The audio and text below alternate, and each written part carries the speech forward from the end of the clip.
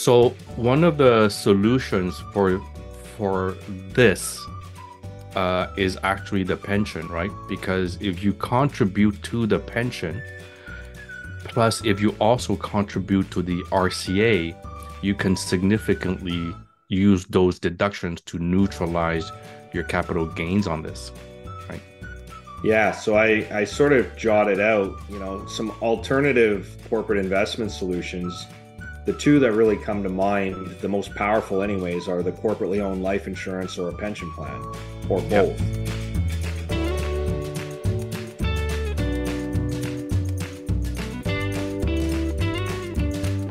both. So if you are in the small business deduction corporate tax rate, you're only paying in Ontario 12.2% on those dollars. But if you've eliminated your small business deduction rate in Ontario, those dollars are taxed at 26.5%.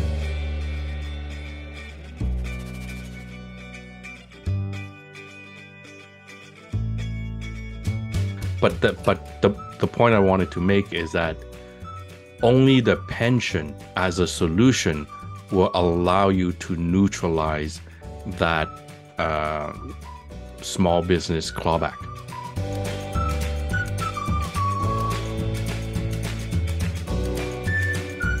Today, we're going to be talking about the small business allowance.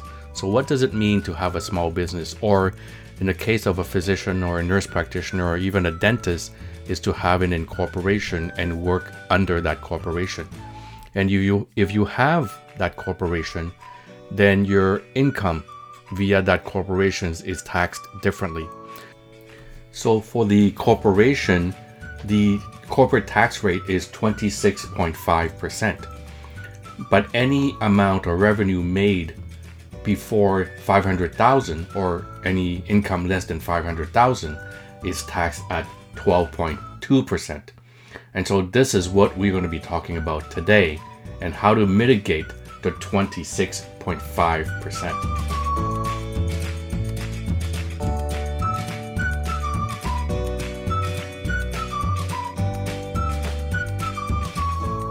How's my financial health, Doc? Welcome to the Financial Literacy Podcast for healthcare professionals, where financial security and wealth topics are not a taboo.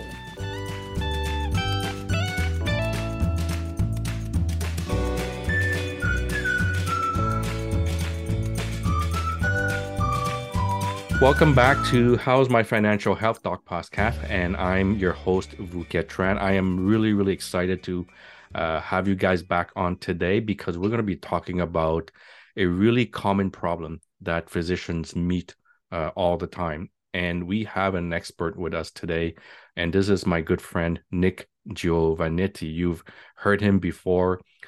He has a very sexy, sultry voice, and so you'll quickly recognize him.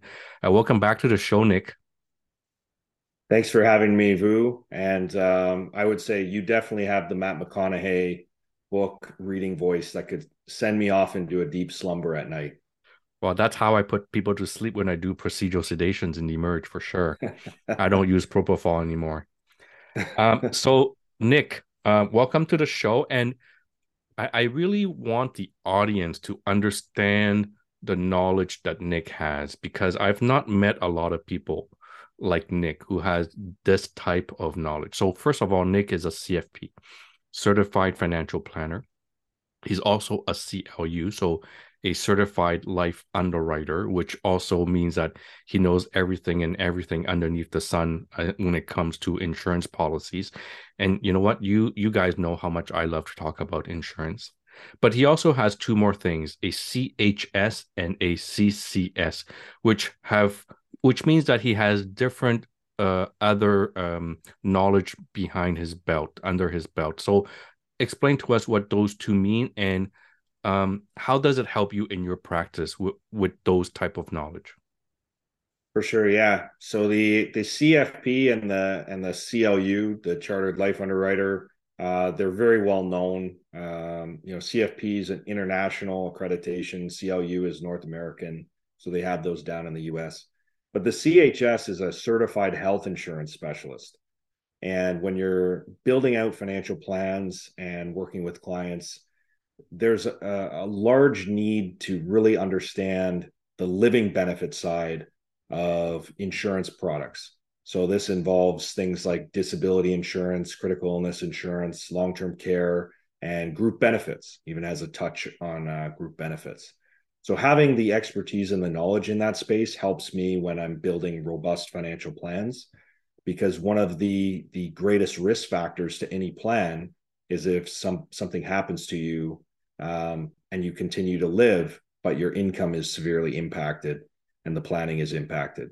And the CCS is a more niche down approach to cash flow planning. So it stands for Certified Cash Flow Planning Specialist. What it focuses more on is not budgeting, but behavioral cash flow management and working with the psychology around money and how different people view money, different people spend money, and really getting down to the behavioral way that people approach their finances. Thank you very much, Nick, for explaining that to us. And it's very important, the CCS designation that you have in regards to our next discussion here, because our next discussion here is about incorporation and the small business tax deduction.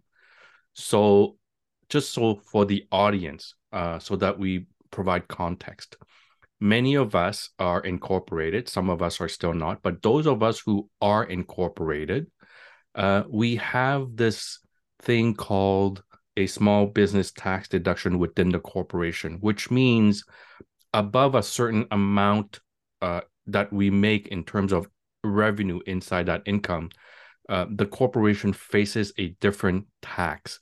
So similar to personal tax, we have different tax brackets. For a small business, we have a certain amount of tax, which is, I believe, 26.5. But if we make below a certain amount, that tax rate is actually less. So let's talk about that. Let's set the context. Let's set the baseline of what we are going to be talking about and what is that magic number, Nick.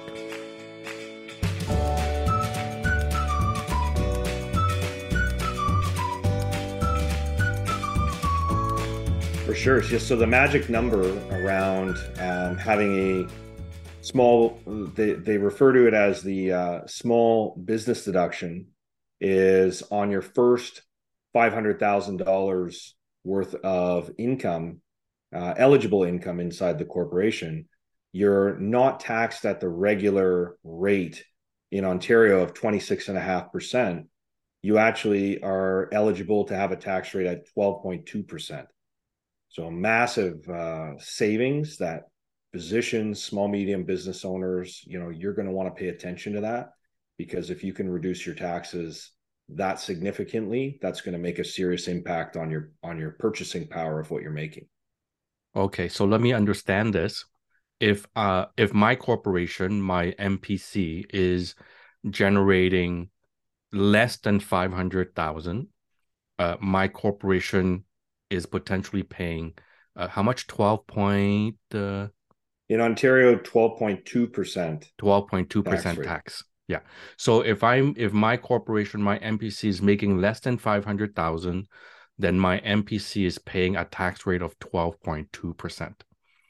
If my MPC is generating above that 500, every dollar above the 500 is now taxed at 26.5. So as an example, Nick, if my corporation this year made 400, so my 400 is taxed at 12.2%. But if my corporation this year is making, let's say, 750, then the 500 is taxed at 12.2%. But the additional 250 above the 500, so 250 in this scenario, 250,000 is now taxed at 26.5%. Am I understanding this right? That's correct. Yeah. Okay. And I'll just add, so let's say your corporation earns 500,000, but you may have deductions and write-offs. So from the 500 that comes in after all your deductions for office space, licensing, all the things that you have to pay for, you might be left with say 350 Got it. or 360. So this tax rate would be applied to that whatever's left over. So the tax rate is on taxable income, not gross income. Correct. Okay.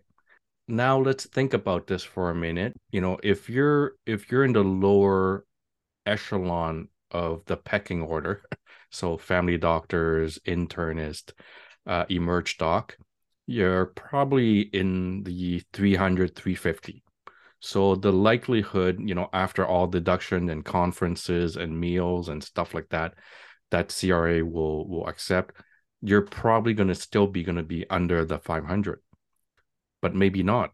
Some of us have practiced a long time because we have white hair to prove it.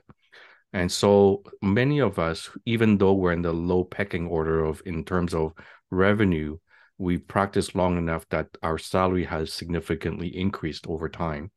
So even emergency doctors, internists, family doctors can potentially make over 500 as they grow their practices, right? So it wouldn't be unusual for what I call these frontline physicians to make over 500. So there still be an issue and a problem for these type of professionals. Where the issue really comes into play are what I call the specialist, right? So for example, the cardiologist, the cardiovascular surgeon, the ophthalmologist, the radiologist, where they make significantly more. And so even at very early years of practice, they potentially make over 700, 800. Some of these specialties make over 1 million. So what you're saying is that the first 500, so they also get their tax deductions, right? They also get their licensing fee, their professional fee, their conferences. So after you deduct all that, and assuming that someone has used all those deductions, but they're still at 750, then that same example, that 250 is now taxed at 26.6, and the first 500 is at 12.2, correct? Correct. Yeah. So as the corporation makes more money over time, then these type of issues starts to creep up. Yes. Yeah. Now that we understand this basic principle, let's now talk about something else that I've seen a lot of times.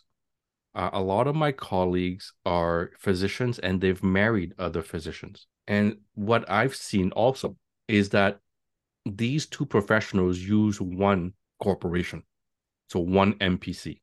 So we've discussed this a little bit, Nick. What are the issues when that happens? So the issue would be two physicians, even as you mentioned, what you would say low pecking order, even though,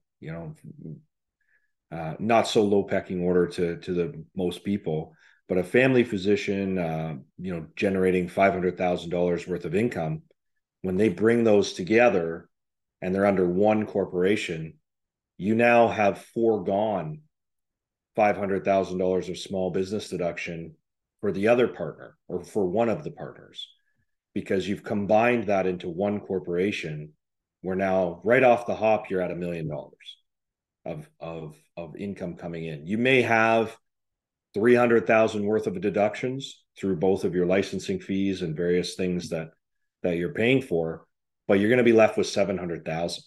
Now, in the situation where you are under one corporation, that means $200,000 of that is going to be taxed at 26.5%, paying $53,000, when 200,000, if you had two separate corporations, meaning 350 in each, that 200,000 really should have only been taxed at 24,400.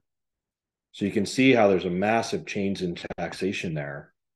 Even though that may not seem like a huge amount, that's about $2,000 a month of additional tax. Well, that's significant. And you're using an example of 500 and 500. But I have a lot of colleagues who are both specialists. One is an orthopedic surgeon and the other one is a radiologist. And so these are both very, very high income earning professionals. So assuming that in the 700s each, where we're talking about 1.5 million, right? So 1.5 million, you're well above the 500 cutoff line. I don't know how much tax deduction you can get from licensing fee and professional fee, and I don't know how much wine you can drink, but I don't think wine is considered a deduction anyways, because you have to be really careful how you deduct your dinners and your meetings. But that's a lot of deduction to get through to come down to 500. So in a scenario where both physicians are specialists, it becomes even a bigger problem. Absolutely, because the first 500,000, if you're declaring you're part of the small business tax rate, small business deduction tax rate, tax on 500,000 is only $61,000 at 12.2. But if you're taxing an additional 500,000 that could have been taxed at 61,000, but you've combined your corporations, so now instead of having really $1 million of small business deduction, you only have 500,000. That extra 500,000 that you could have written down is now paying $132,000 in tax. So you've more than doubled taxation on $500,000 by having one corporation instead of two. That's a lot of money. That's a lot of money. So let's backtrack a little bit. Now that we know this, small business deduction and the magic number is 500,000, what were the advantages of having two professionals in one corporation? Why would my colleagues have set something up like this? What were the thinking behind that in the first place? Well, something that comes top of mind is that when you do have a corporation, you're going to have some additional costs that go along with that. You're going to have two bank accounts instead of one if you have two corporations. You're going to have to do two separate corporate tax filings instead of one. You're going to have to pay to have not only one corporation opened, but you'll have to pay to have two opened. But the big time cost of that seems so minimal to me when you could potentially be exposing yourself to $71,000 of additional taxation annually, right? To open up a corporation and register a corporation might be about $1,000, maybe $2,000, depending on who you're working with. An extra bank account might be $30 a month, and an extra tax filing every year might be $1,000 a year. So not huge expenses, but significant taxation by not having it set up as two corporations.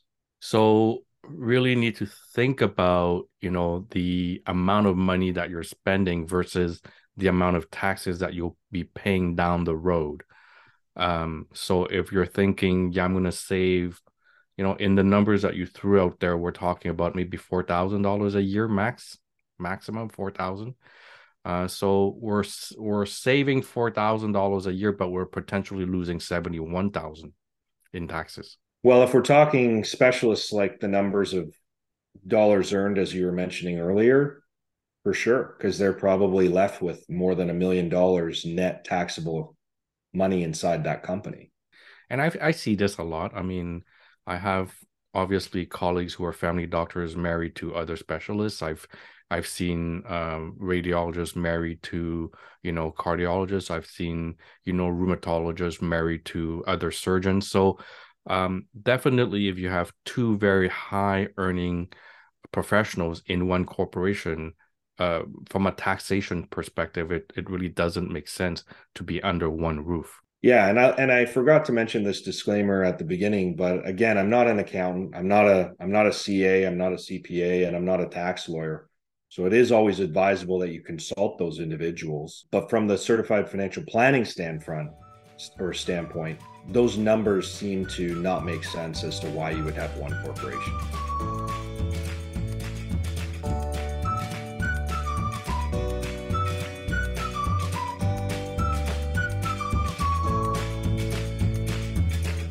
Okay, so now let's jump on to a different but somewhat related topic of taxes inside a corporation. and that is the issue of, investing inside the corporation. So when I was young and naive and didn't know much about life, I was told by, a lot of accountants that says, Vu, you should incorporate, and after you incorporate, you should leave as much money as possible in your corporation and use your corporation to invest. And so myself and many of my colleagues have been doing that for a long, long time. And, when you practice 20, 23 years, obviously some of us may have a lot of retained earnings. And with those retained earnings, we have invested, right? We've put in GICs, we've invested into the market. We made some money with S&P, we lost some money with crypto, but, bottom line is we've invested with those retained earnings. And a lot of my colleagues who now, have 15, 20 years of working experience and a significant amount of money inside their portfolio, which is making significant amount of money. And now they face the issue of passive income issue and the taxation on that. So let's just talk a little bit about that. This has become a true problem, I believe, after the Morneau measures, right? Prior to the Morneau measures, I think it was not as big of an issue. So let's discuss about what the issue is and what happens when that happened, the Morneau measures, when it happened, and what does it mean. So let's start talk about that. So let's take the example of a colleague of mine who has worked for 20 years, had retained earning, now has a portfolio of, let's call it $2 million. So he's got a portfolio of $2 million in his investment / savings inside his corporation. So let's use that as a background for discussion. Just to give some context to that, and to the advice given by accountants at the time, that's the thing with taxes in Canada, is the federal budget can change every year. There were some new rules around passive income that became effective in 2019. So I'll just give you a little backstory on it, Vu, not to go on a tangent here. But the new rules on passive income, when business income is distributed as a salary, let's say, or when an unincorporated business owner earns business income personally, the business owner must pay a full personal tax in the year the income is earned. But when business income is distributed as dividends, the corporate tax on the business income is lower. It's lower than the personal tax rate on salary. And personal tax on dividend is only payable when dividends are paid. So if dividend payments are deferred to a future year, for example, additional funds are available to invest in the corporation in the interim. So this says you may yield more investment income over time compared to a business owner who invests after tax salary income personally. Well, the government is always looking at this stuff, and they thought that this provided an unfair benefit to owners of a Canadian-controlled private corporation, or a CCPC, who chose to defer that personal tax by delaying the payment of dividends and building up, significant funds in their corporation. So, with a particularly low small business deduction rate, the potential from this large tax deferral was most of their concern. So, in effective 2019, the federal government said, okay, $500,000 small business deduction limit is going to reduce for Canadian-controlled private corporations based on the levels of passive income that they may have gotten inside their corporation in the previous year. What their deduction is the small business deduction limit. It actually reduces by $5 for every $1 of passive income that exceeds $50,000. And then it reaches zero once your passive income is at $150,000 earned in a year. That's not too difficult to achieve. So your colleague who has $2 million invested even if we want to say conservatively, that money is growing at, let's just say he's in a balance and growing at 6.5%. $2 million at 6.5% is $130,000. So if you're reducing your small business deduction, so remember what the small business deduction is, $500,000 in your corporation only being taxed at 12.2%. If you're reducing that now to make it so that the income inside your corporation will be exposed to 26.5% on the first 500,000, all because you're investing $2 million inside your corporation passively, and it's generating $130,000 a year, you've eliminated more than half of your small business deduction just from that $2 million sitting there, growing at 6.5%. It's a balancing act. You've got to pay attention to everything that's going on inside the corporation. And unfortunately, this is a change that took effect in 2019. So accountants' advice prior to that may not be valid today. Right. And you know, like you say, tax laws change. So with all these changes, we also have to change how we manage our money within the corporation.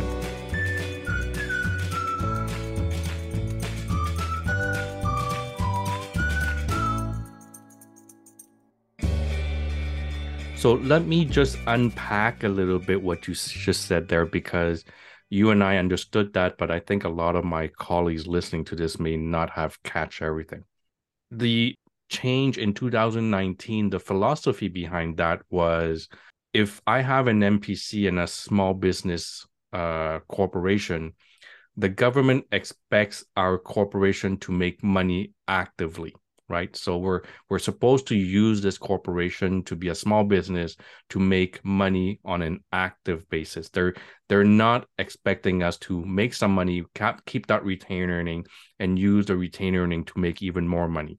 So because of that, they say, enough of this. You guys need to actually make money actively. So they're saying the money that you're making passively, we will now tax that heavily. 2, we also mentioned earlier that the normal tax rate for a corporation is 26.5%. But in the first 500, we'll give you guys a break. It's going to be 12.2%.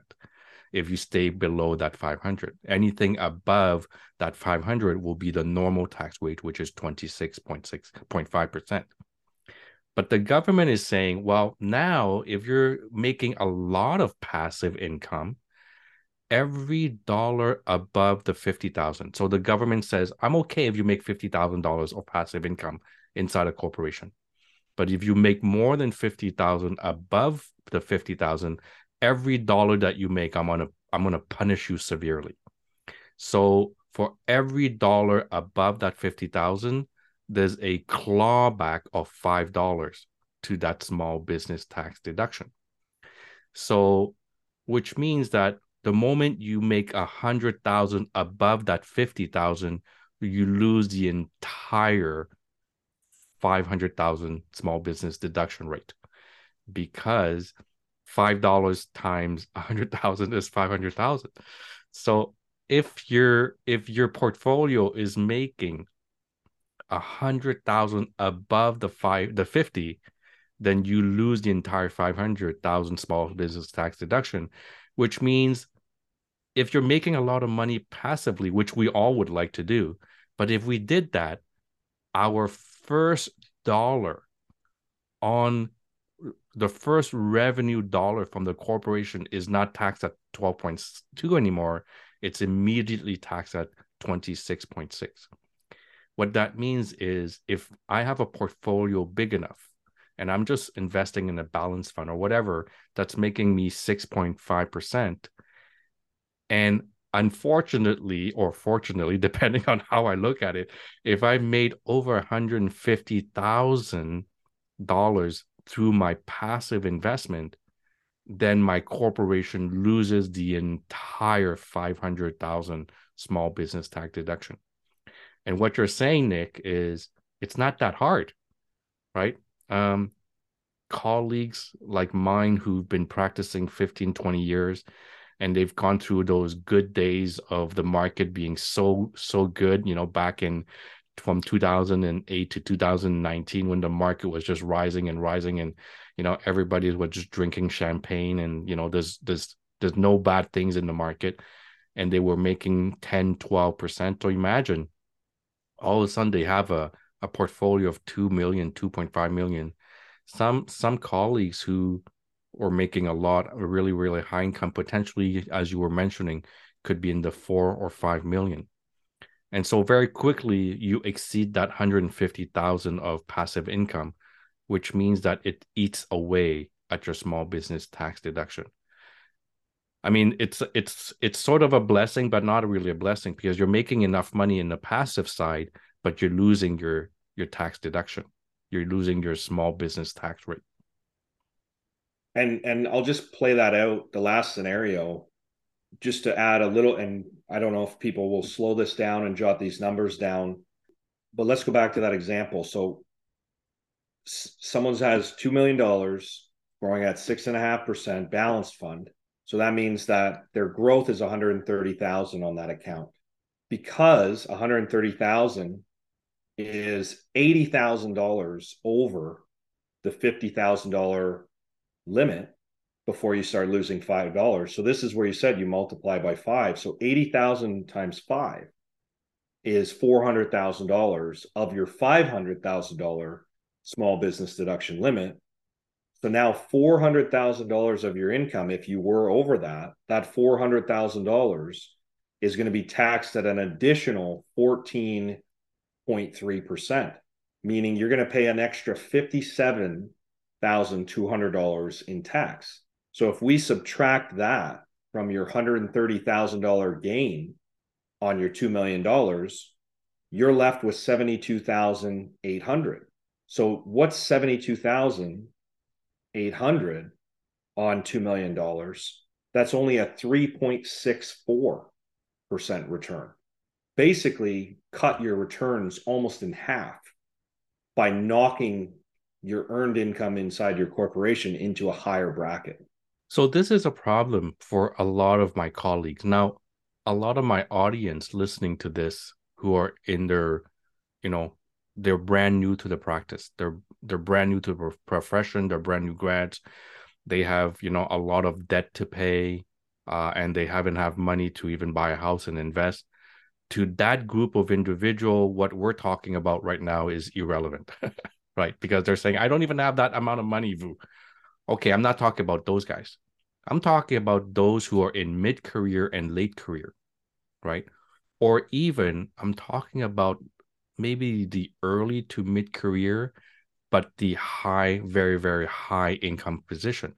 For example, the surgeons and the ophthalmologists and the radiologists. In that group, they will reach that threshold much, much, much faster than mid-career. So they will face that problem very, very quickly. So here's the question. I would like to benefit from passive income because everybody, over the last 5 years, including myself, have been talking about generating passive income. We would like to have passive income. I don't always want to break my back, and dirty my hands to make money. I mean, I like medicine and I like working for money, but I would even love it more if my money made money. So, you know what? A lot of us are talking about passive income. So the question is for you, Nick, and maybe for people out there in the audience who knows the answer. How can I, as a physician, whether I'm a cardiologist, emerge doc, family doctor, whatever it is, how can I, as a physician, use my corporation to be tax efficient, also benefit from investing and investing and making a passive income, but not lose out on the tax side?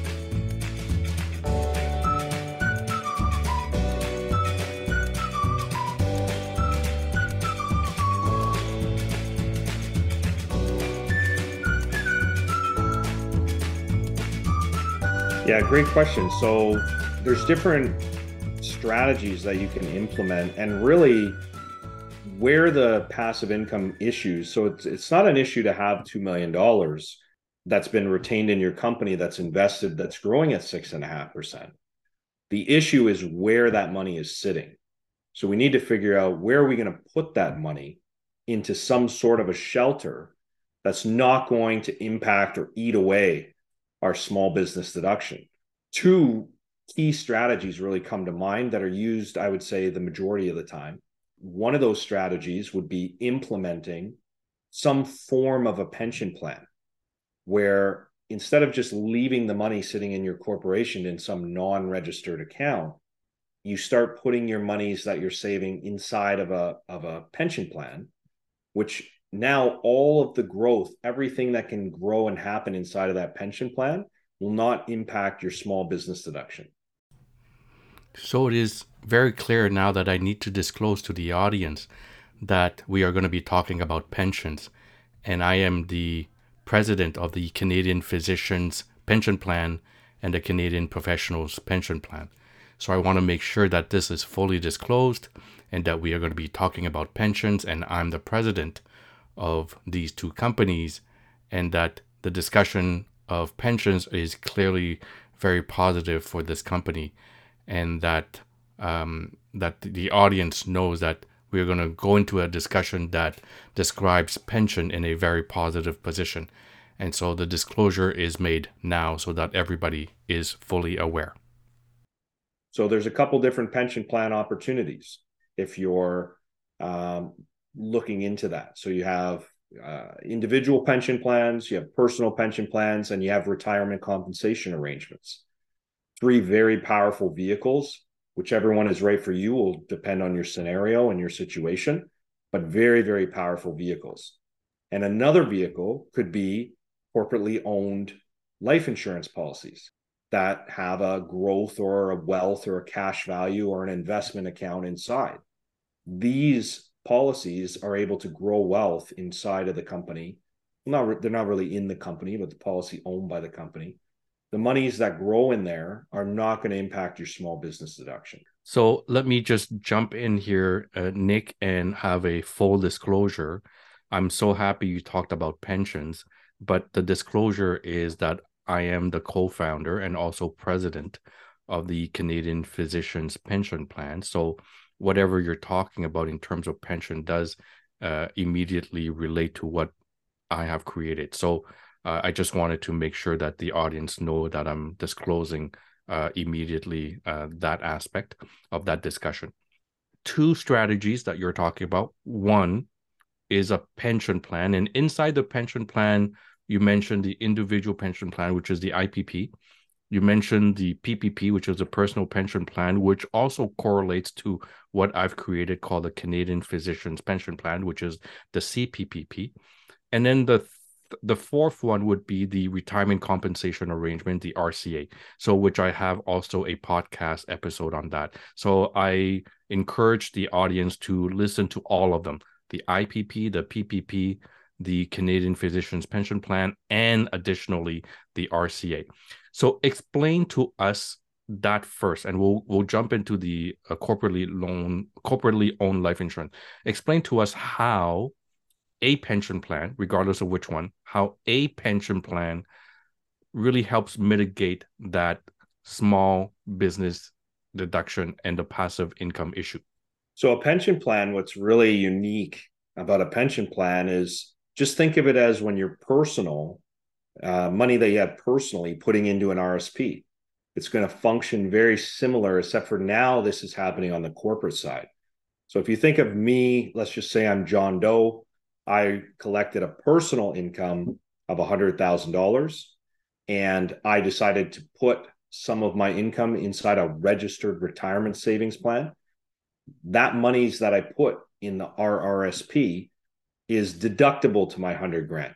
So if I put 30,000 into an RSP, now I'm only declaring earned income on as $70,000, right? I've reduced my income declared.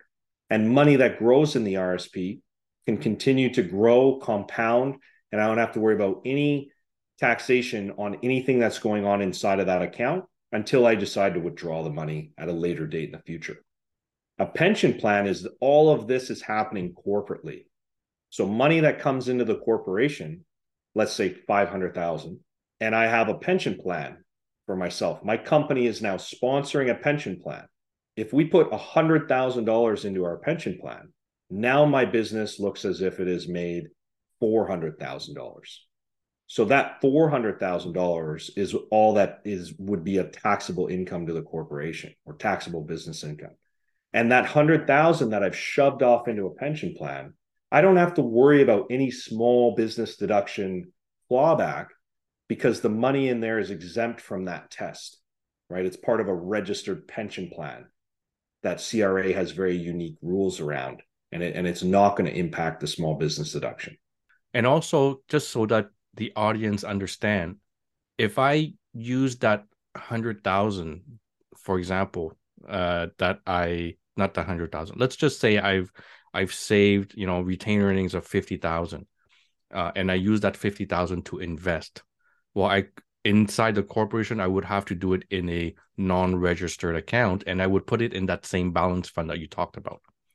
Well, instead of doing that and having that issue of the passive income and the small business clawback, that same 50,000 inside the pension, because it's inside the pension, is no longer subject to that issue. But also, I can also invest in the same balance fund, right? And so I don't have to do anything different. I invest in the exact same thing, the exact same Tesla, in the exact same crypto if I wanted to. But instead of doing it in a non-registered account, I did it in a registered account inside a corporation. Exactly. Like I stated before, the problem is not that you're a diligent saver and that you kept $2 million back inside your corporation, that you didn't just take it out personally and go buy, a house in Maui and a nice Ferrari to get there. That's not the problem. The problem is where you're housing that $2 million. You want to put that $2 million somewhere that's not going to impact your small business deduction. And it's also going to allow you to enjoy the fruits of your labor of being a diligent saver. I would rather have my money compounding and growing in a tax sheltered environment where I'm actually seeing all of those returns and those gains year over year over year over year. And then when I go to draw on that income in the future, I've accumulated a larger pool of capital because of that. So you took the example of the 500,000 and then minus the 100, and now they're taxed at 400. But you know what? I don't think it's powerful enough until you talk about the person making the 600 or the 700, right? Because for that person, the first 500 is taxed at 12.2, and the other additional 200 is taxed at 26.6.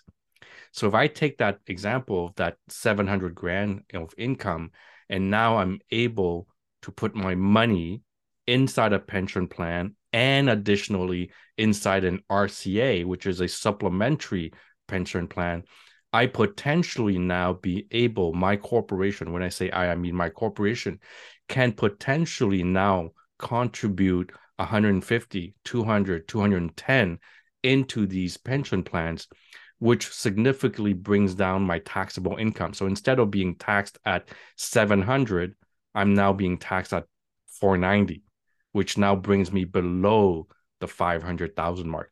That for me is powerful. Absolutely.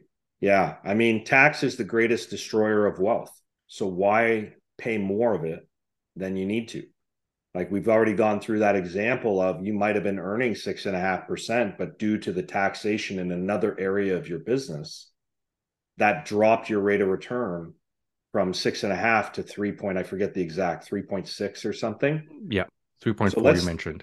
Let's think about the rule of compounding. The rule of compounding is the rule of 72. If my money is compounding at 6.5%, that means I'm going to start to see that money double every 11 years. If my money is growing at 3.6%, my money doubles every 20 years. So let's think about that. If I have 100,000 invested, if it doubles, well, let's just use round numbers. Let's say it doubles every 10 years. So after 10 years, my 100 grand is 200 grand. After another 10 years, it's 400 grand. And after another 10 years, it's 800,000. Okay, that's a 30-year time horizon of $100,000 doubling every 10 years. Now let's double it every 20 years. So my 100,000 after 10 years is only 150,000. After 20 years, it's only 200,000. After 30 years, it's only 300,000. So we're not talking about just cutting your return in half. We're actually talking about cutting your overall nest egg in less than half. This is really, really powerful, really powerful. And it's not like we did anything different. All we did was saying instead of investing in a non-reg account, you invest in a pension account, right? Whether it's IPP, PPP, CPPP, or RCA, doesn't matter. The moment you invest, by the way, the exact same thing, right? The same balance fund that you were going to do anyways. Instead of doing in a non-reg account, if you're doing in a pension account, the power of compounding and the power of tax grinding is very, very different. And in a non-reg account, the tax grind just destroys the wealth. And I keep saying this to people, and the people don't understand. In your example of the 800,000 after 30 years versus 300,000 after 30 years, that's a difference of, let's say, 400 to 500,000. Okay. In that 4 to 500,000 over 30 years, how many hours does that represent? Right? I don't know. Everybody's different. Hypothetically, just using round numbers, I'm not saying that this is exactly true, but let's assume that every shift is $1,000, right? So 500,000 divided by 1,000, that's 500 hours of work over 30 years. That's a lot of hours per year, right? And what can I do if I had those extra hours? What could I do? Right? I could do a lot of things. And so I don't think people should poo-poo or, minimize the effect that tax has on their wealth, but also on their burnout, because this really does affect burnout. I'll leave you with one analogy. I forget who said it now, and I say it all the time. I can't believe I forget his name right now. I want to say it's Rob Kiyosaki, but his saying is, it's not about how much money you make, it's about how much money you keep. Agree. It's not about how much money you make, it's about how much money you keep.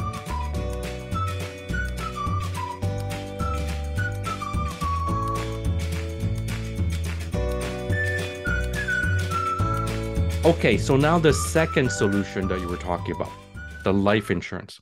So explain to us how the life insurance, in your example, in your scenario, your strategy, how does that mitigate somewhat the tax implications that we've been talking about all day? Yeah, so life insurance generally, although there are some scenarios where it could be tax deductible, generally the monies that you're putting into a life insurance, corporately owned life insurance, are not deductions to your corporation the same way that saving inside of a registered pension plan would be, or a retirement compensation arrangement. However, the money that's in that life insurance policy, if structured properly or using an appropriate product, it can be built around wealth creation. So you can see some significant growth in value inside of your life insurance policy. And that growth in value inside of your life insurance policy can also produce tax efficient, tax-free cash flow. And all of the growth in that policy, while you're, putting it in all along the years, it's not part of the test to claw back on that small business deduction. That's right. So in essence, instead of putting that 50,000 that we were talking about, instead of putting in a non-registered account in the corporation, you could either put it in a pension plan, or the other solution is put that same 50,000 inside an insurance plan. Like with the pension plan, the 50,000 inside an insurance plan that grows tax-free because it's an insurance product, that does not come into play when they talk about the passive income rules and the test.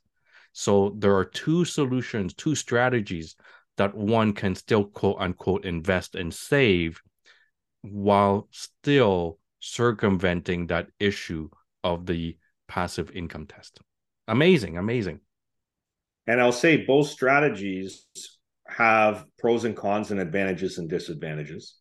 Of course, of course. Both strategies, though, can be implemented at the same time.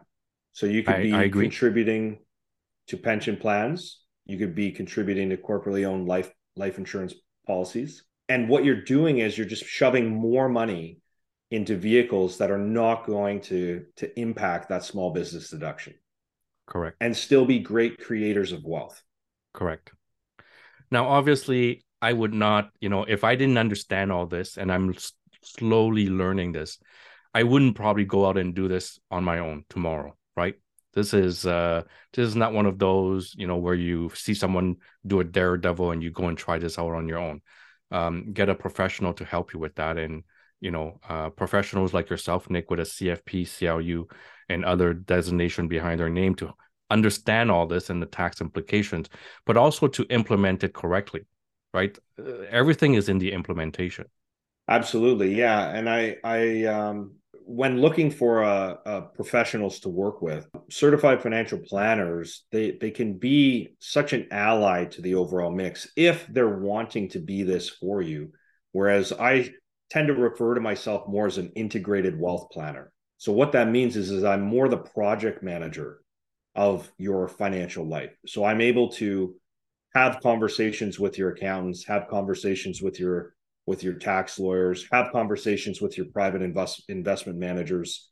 I can be the project manager to the whole pie. And then that way you as the individual, think of it like a family doctor. If you have a heart issue or heart condition and you need to see a specialist, you don't just walk in the hospital and say, I need to see a specialist. Your family doctor is going to make that referral, pass the file, communicate potentially with them. And when you go into there, the heart specialist already has an idea of what's going on, but they're working, quite in unison with your family physician. That's a similar experience you can have when working in finance, because you do need specialists. But the problem is a lot of times they don't talk to each other. So there's nobody there tying everything together. Your accountant is not talking to your portfolio manager. Your portfolio manager is not talking to your banker. Your banker is not talking to your lawyer. So a strong CFP is really going to be an integrated wealth planner where they bring all those together because they're talking to all those individuals and you have the luxury of talking to one individual. That's a very good analogy of the family doctor and the quarterback. So essentially, a good quarterback with a lot of obviously financial knowledge. So Nick, thank you very much today for sharing your knowledge, your expertise, your wisdom with us on this topic, because this is a topic that will affect us as we grow in our profession, right? So as I mentioned earlier, maybe the brand new grad will not face this immediately, but very quickly, after 5-10 years of practice, when you start accumulating enough funds within your corporation, that's when you start asking yourself, what do I do with this money? How can I, benefit from passive income without destroying myself through taxes? And those of us who are in our mid to late career, we're in the thick now. And we're like, how do we do it without, being taxed to death? And those in our late career may be saying, listen, I was lucky not to have gone through those in the 80s and 90s, but now I'm facing this in 2019. How do I do it? So, I think at the end of the day, these new taxes will affect us all in some different ways, but they will impact our taxation. Absolutely. So thank you very much for helping us with that issue. Absolutely. It's a pleasure to be here. And I will just end it off with saying, physicians generally are highly educated and you have a deep understanding of the medical industry or the medical field that you specialize in. And sometimes this can give a sense of having the same level of knowledge and education that may be required for other areas to fully excel in those areas. And some of those areas are investing in financial planning. But it's okay to work with professionals that live, breathe, and die in that space once you build a trust and rapport with them, because to be great at your profession, you've got to go all in. And to be great in financial planning, investment advice, integrated wealth planning, you got to go all in and spend all your time in there to really stay up to date. We're talking about a tax change that was effective here 2019, right? So that was only 3 years ago or 4 years ago. I lost track of my years, but it's changing all the time. And if you're not living it, breathing it, dying it, you might miss something, and it could cost a couple $100,000. Absolutely. I believe in, the 10,000 hours of practice in outliers, right? If I'm practicing emergency medicine 10,000 hours a year, I can guarantee you I'm not doing financial planning 10,000 hours a year either. So I'm good at what I do because I'm a master at my craft, but I have to recognize that I'm not a master at finance. And so thank you very much for letting us know about that wisdom. And we can't do it all alone. You learn that really quickly in emergency medicine, that it's teamwork. Even as Emerge Doc, I can't do it alone. And so when it comes to our finances, we should have a team, and we can't do it alone. I strongly believe that as well. Absolutely. And I'll say as well, I just met with a very busy doctor, and one of their biggest complaints was that they had to make all the phone calls and talk to all the people that had to do with their financial planning, their accountants, their corporate tax advisory, their lawyers, their bankers, their investment professionals, their estate planners, what have you. They had to make all of those calls on their days off and their time off. And I think you already give it your all when you're working, and you deserve that time off. And that's where a professional in the financial space can really assist you by just giving you your time back, which is priceless. Absolutely. I want my time back. And you're right, it is priceless. So thank you very much again, Nick. I'm hoping to have you back soon because we have many other topics to dive into. So I really appreciate your time today. Thanks so much, Vu. Look forward to the next one. Cheers.